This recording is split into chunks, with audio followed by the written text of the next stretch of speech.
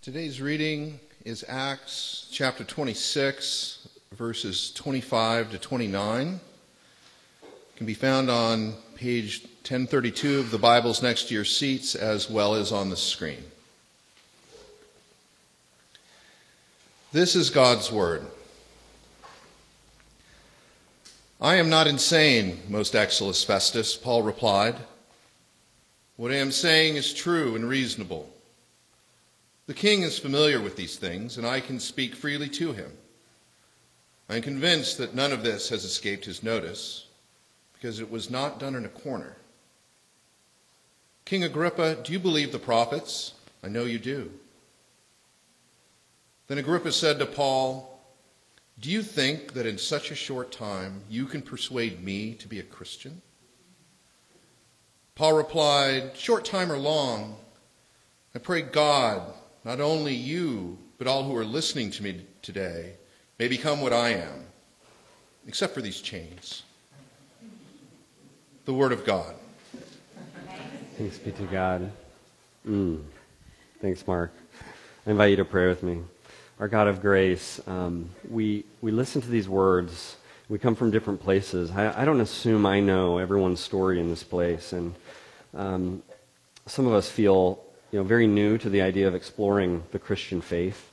We might be trying to figure out, are we a Christian? Is that even what we would say about ourselves yet? We might be disinterested to some degree, or we might be looking on from the outside.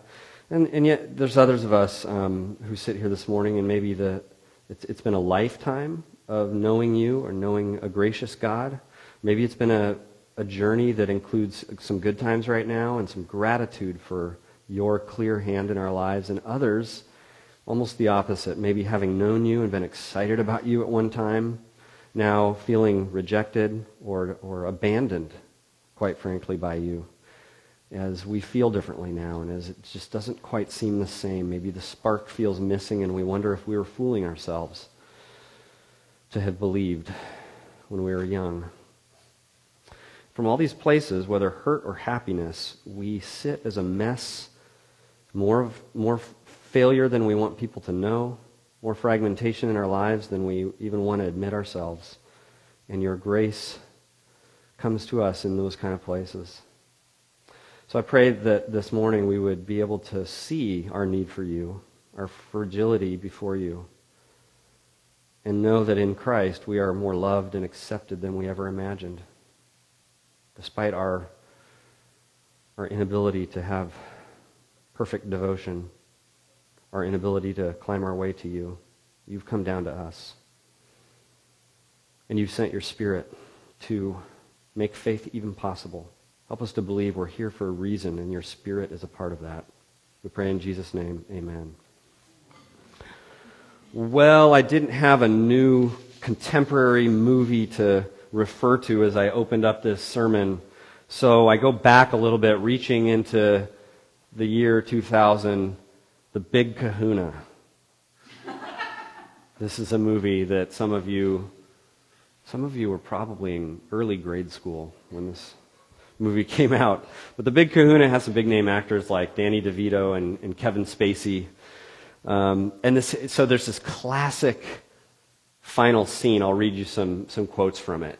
And it's Danny DeVito's just perfect acting, he's just so solid in delivering these lines.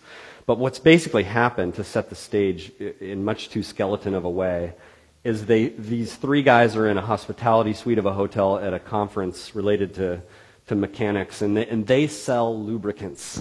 And they're hoping to land the Big Kahuna. They're hoping to have that one interaction with that guy of this one particular business, and they want to run into him, and they want to pitch, and they want their business to get kind of saved because of the Big Kahuna. And it turns out at the end they find out, they had thought they had never run into him. It turns out the young rookie salesman had actually spent a couple hours with him, and the guy was wearing a different name tag. And it turns out the rookie salesman decided to use that time to try to, instead of selling lubricants, he tried to pitch Jesus to the Big Kahuna. So this is Danny DeVito responding. He says, Bob, you're an honest man, Bob. I believe that. That somewhere down deep inside, is something that strives to be honest. The question you have to ask yourself is, has it touched the whole of my life? The young salesman asks, what does that mean? Danny DeVito's character goes on, he says, that means that you preaching Jesus is no different than Larry or anybody else preaching lubricants. It doesn't matter whether you're selling Jesus or Buddha or civil rights or how to make money in real estate with no money down. That doesn't make you a human being. It makes you a marketing rep. If you want to talk to somebody honestly as a human being, ask him about his kids. Find out what his dreams are, just to find out, for no other reason. Because as soon as you lay your hands on a conversation to steer it, it isn't a conversation anymore. It's a pitch. And you're not a human being. You're a marketing rep. Isn't that good? Oh. The question of the week was, what's the most powerful way to persuade someone? And I've never seen so many answers to the question of the week. There are about 9 different answers on here. Some people gave like 3 answers.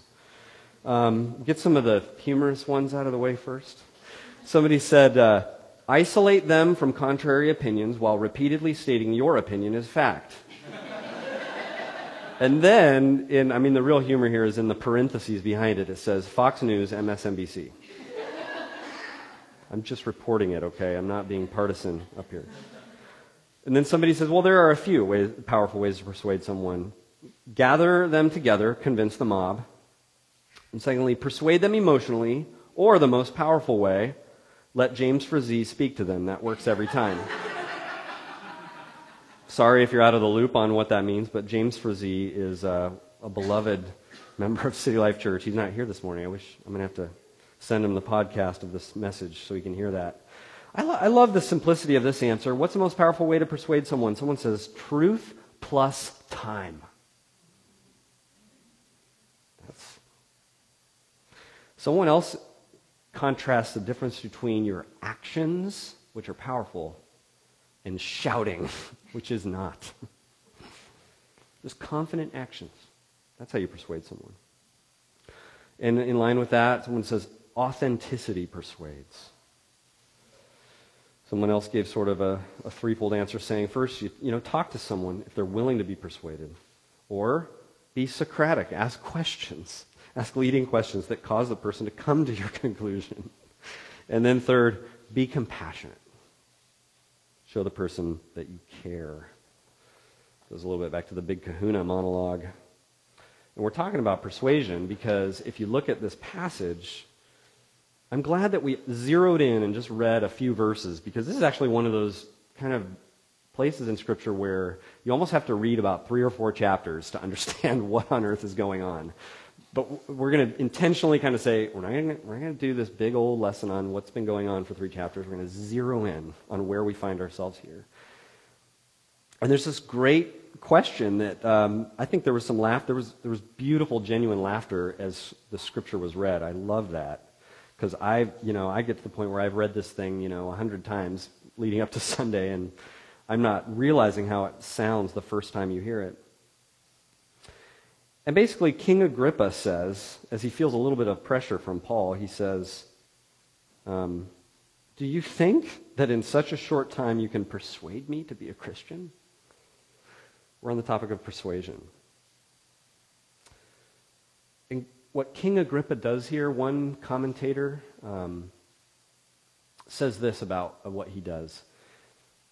It says that what King Agrippa is doing as he responds to Paul is the tone.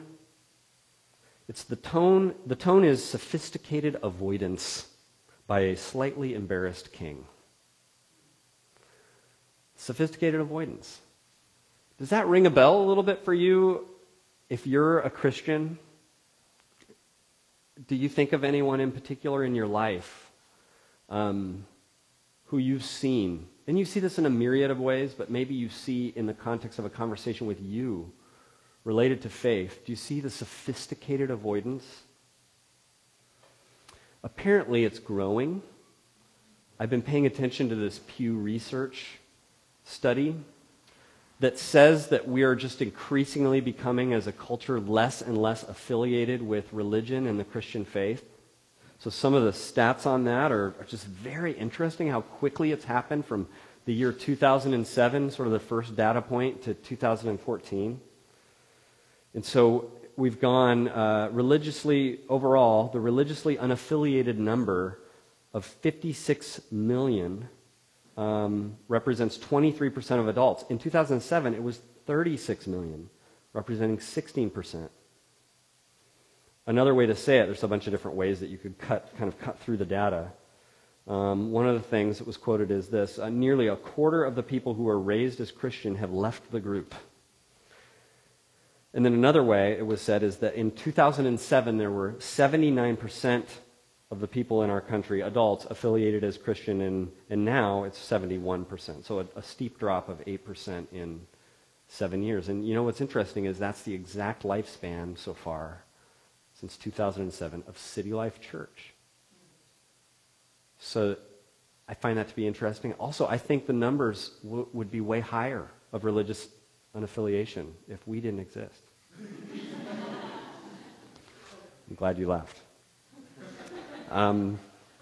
Just imagine the huge numbers that study would have if City Life hadn't been active for 7 years. I don't know what you think about this data. I think some people are alarmed. Maybe some people are glad about it. I mean, I know some people are glad about it. Is this a problem? Should we be concerned? Are we failing? In my opinion, we've got some of the best people on the case as well. We've got some of the best, most notable spokespeople out there working on this cause.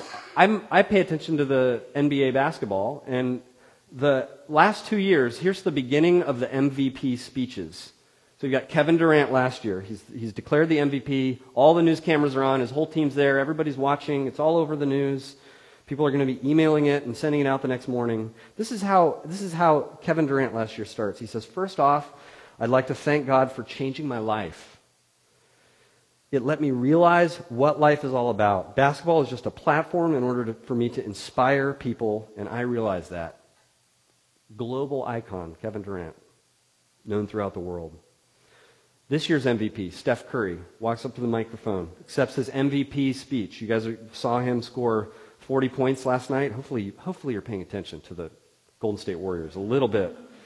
This is his first words out of his mouth, the MVP speech. "First and foremost, I have to thank my Lord and Savior, Jesus Christ, for blessing me with the talents to play this game, with a family that supports me day in and day out. I'm his humble servant right now. I can't say it enough, how important my faith is to how I play the game and who I am. So I'm just blessed, and I'm thankful for where I am." We've got our best people on the case. And the numbers are going down. Is this a problem? I don't know what you think.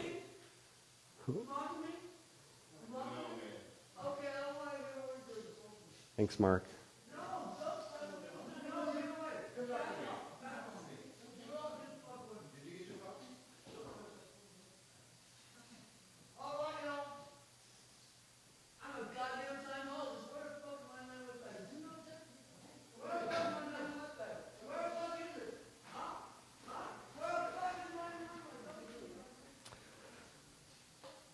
Let me pray a minute.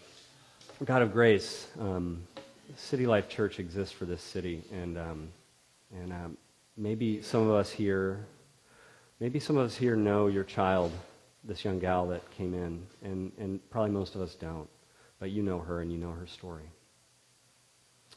And our hearts hurt for the brokenness of all your children, your daughters and your sons. I pray that you walk with her. I pray that you would right wrongs in her life, if that is possible at all. And we know that it is through your Holy Spirit. And we pray that she may hear some gentle words out on the sidewalk, some love, and she may know somewhere deep inside amidst the chaos that your grace and your love exists for her, and that you're looking out for her and you're watching over her life. Help us as a church to be postured to love people just like her. May we not fail to see you in them. We pray in Jesus' name. Amen.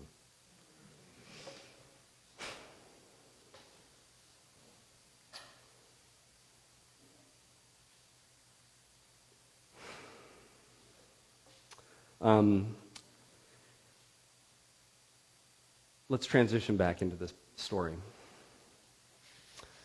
So all kidding aside, the Apostle Paul is unsuccessfully persuading this king. He's unsuccessful, apparently. And one of the commentators named Ben Witherington III, as he talks about what's going on in the bigger picture of Luke Acts, it's a two-book book. They're joined together.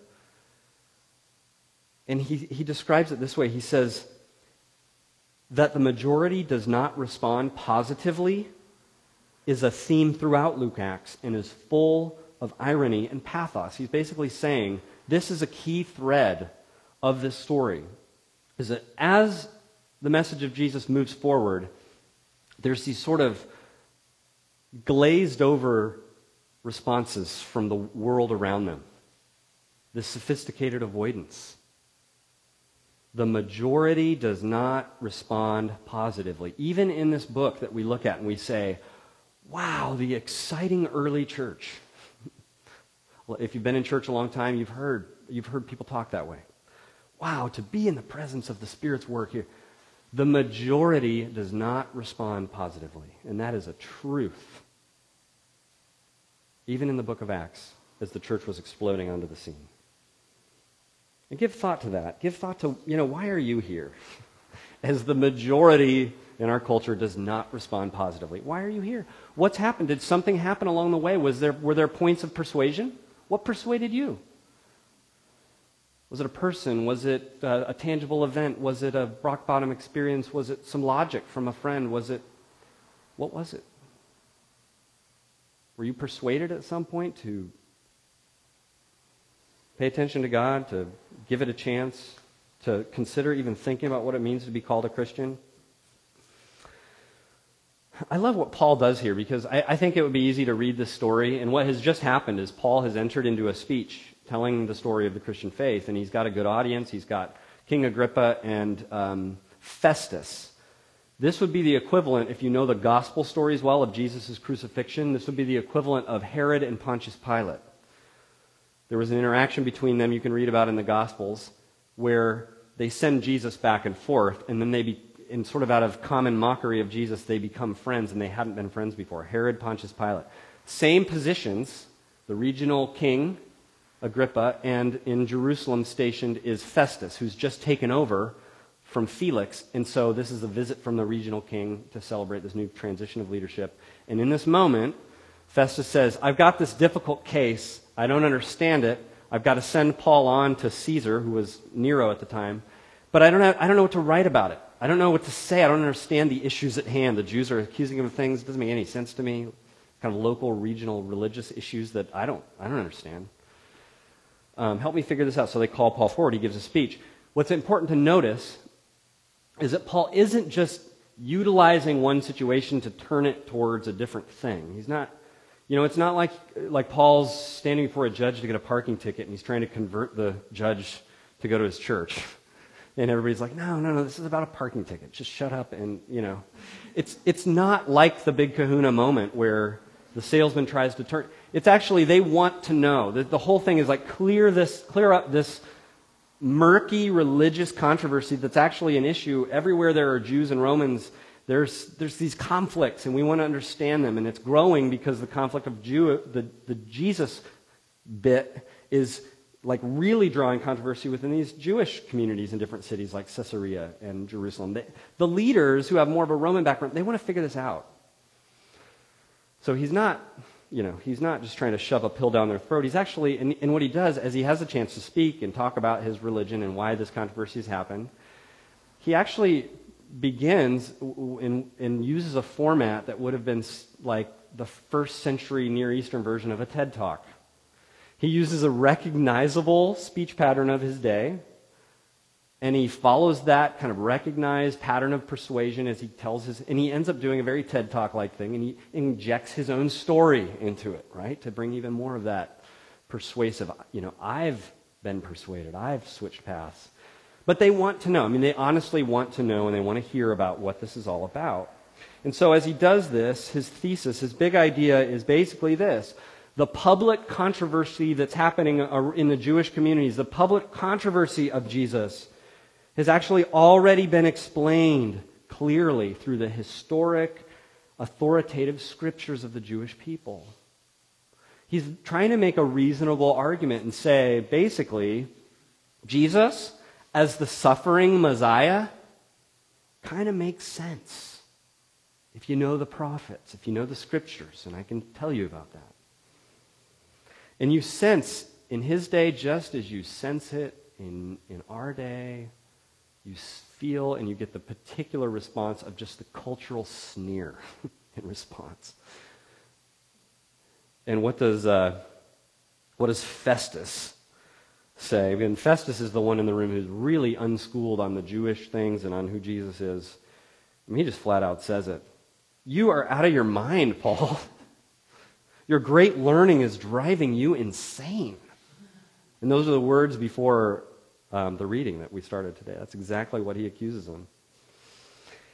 Paul sees this logic, and it's lost on the majority around him.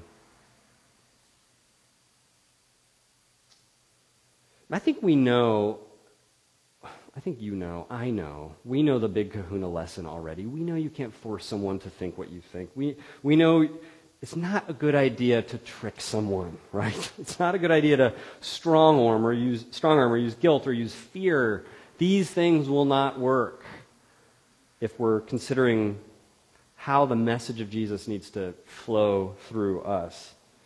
Right around the time when we were starting City Life Church in 2007, a writer for the Sacramento News and Review, Becca Costello, wrote a little piece about her recent experience going to the Crest Theater to see an art show. It involved music, different bands, different spoken word, and then and the artist David Garibaldi doing one of his dancing art kind of pieces, which you've probably seen. But then she said her point of her article moves towards this. I'll just move right into it, because she says she's sitting there, and after all the art and all the stuff is done, then the pastor comes out. She says the pastor led the audience in a prayer for salvation. She says, feeling deeply uncomfortable, but hoping to salvage what previously had been a fun evening, I joined in asking for Jesus' love. She said, then the pastor uttered the line, "Thank you for dying on the cross in my place," and I choked. I couldn't say those words with feeling, and I felt angry at being put in such a position. Motivation is one thing. A conversion ambush is quite another. If these talented performers at that night's show hope to reach a global audience with their gifts, they'll have to learn the difference. And I have to say, in a sense, well said. Even in the book of Acts, the attraction of the Christian message seems lost on the majority. Jesus, though, we are shown, is not slowed down. And part of that, I think, part of the reason why is I think of the central vehicle of persuasion that exists in the movement of Jesus through his Holy Spirit. And that is communities of selfless grace. I think that's the strongest argument for the Christian faith. Generous givers. People who, in the first century, they were looking out for orphans and widows and making sure they were caring for those people, the least of the society. Christians were the ones, as the movement continued, who took in the sick of the plagues and cared for them at risk of getting sick and dying themselves, when the rest of the culture was throwing out the sick and leaving them to die. The Christians were the ones who rescued female babies who were rejected when their gender was discovered. And the common practice of infanticide suddenly had a new element, had these rescuers coming, because they were Christians. I was thinking this week about, just honestly, if I think about it, what would persuade me most? If I needed to be persuaded, if I was going to be persuaded, what would actually persuade me? And I thought, I think it would happen in relationship with someone who was serving my best interests over a long period of time. I think that would be the most persuasive kind of person that I would listen to. And then I would think, well, if that person says this way is good, I think I should consider that. Like a legacy of serving my best interests. And quite frankly, that's, I think, what a community like ours, that's the kind of legacy we can write. That's the kind of legacy we can create. As the quote from Leslie Newbegin in the Worship Guide says, "How is it possible for the gospel should be credible, that people should come to believe that the power which has the last word in human affairs is represented by a man hanging on the cross? I am suggesting that the only answer, the only hermeneutic of the gospel is a congregation of men and women who believe it and live by it." In the end, I think that's the most reasonable and persuasive argument. I want to read one other thing, if I can find it. There it is. The question of the week several weeks ago was, do you have an example of a family whose behavior caught your attention? And I want to close with this answer that someone gave. When I was a stay-at-home mom, I had a friend who was doing the same. Anytime I would show up at her house, she was always ready with coffee or lemonade, with homemade cookies or something. She was also a real believing Catholic, while I was, at most, agnostic. She talked about God and Jesus so happily and in such a funny, friendly way that she gradually gave me a real hunger for faith. She had a big, close family, too, when my marriage was deteriorating. The best thing she gave to me, in answer to my urgent question, where do you get faith? It's a gift from God. All you have to do is ask Him. Let's pray. Our God of grace, some of us may find ourselves in situations where we have faith, and even if we're the strongest introvert in the world, we might see times when it's very clear that it's time to say something about our faith to someone who doesn't share that faith. And we may even knock it out of the park. It may be we just feel really good and we said the right thing, and that's what you wanted us to do. And we said it in a way that we didn't ruin a friendship. And yet, there's going to be examples where we still just don't see any results. And things seem to be going nowhere. It leads us right back to you, the real actor, the one who provides the catalyzing presence of your Holy Spirit in relationships and people and in the folks here. You're the one who has brought us all here anyway to start with. May we, whether we serve someone with our hands and with our time, or whether we give a good word at the appropriate time, may we be absolutely filled with trust in your activity in this world and in people's lives to bring hope and love and healing. In Jesus' name we pray. Amen.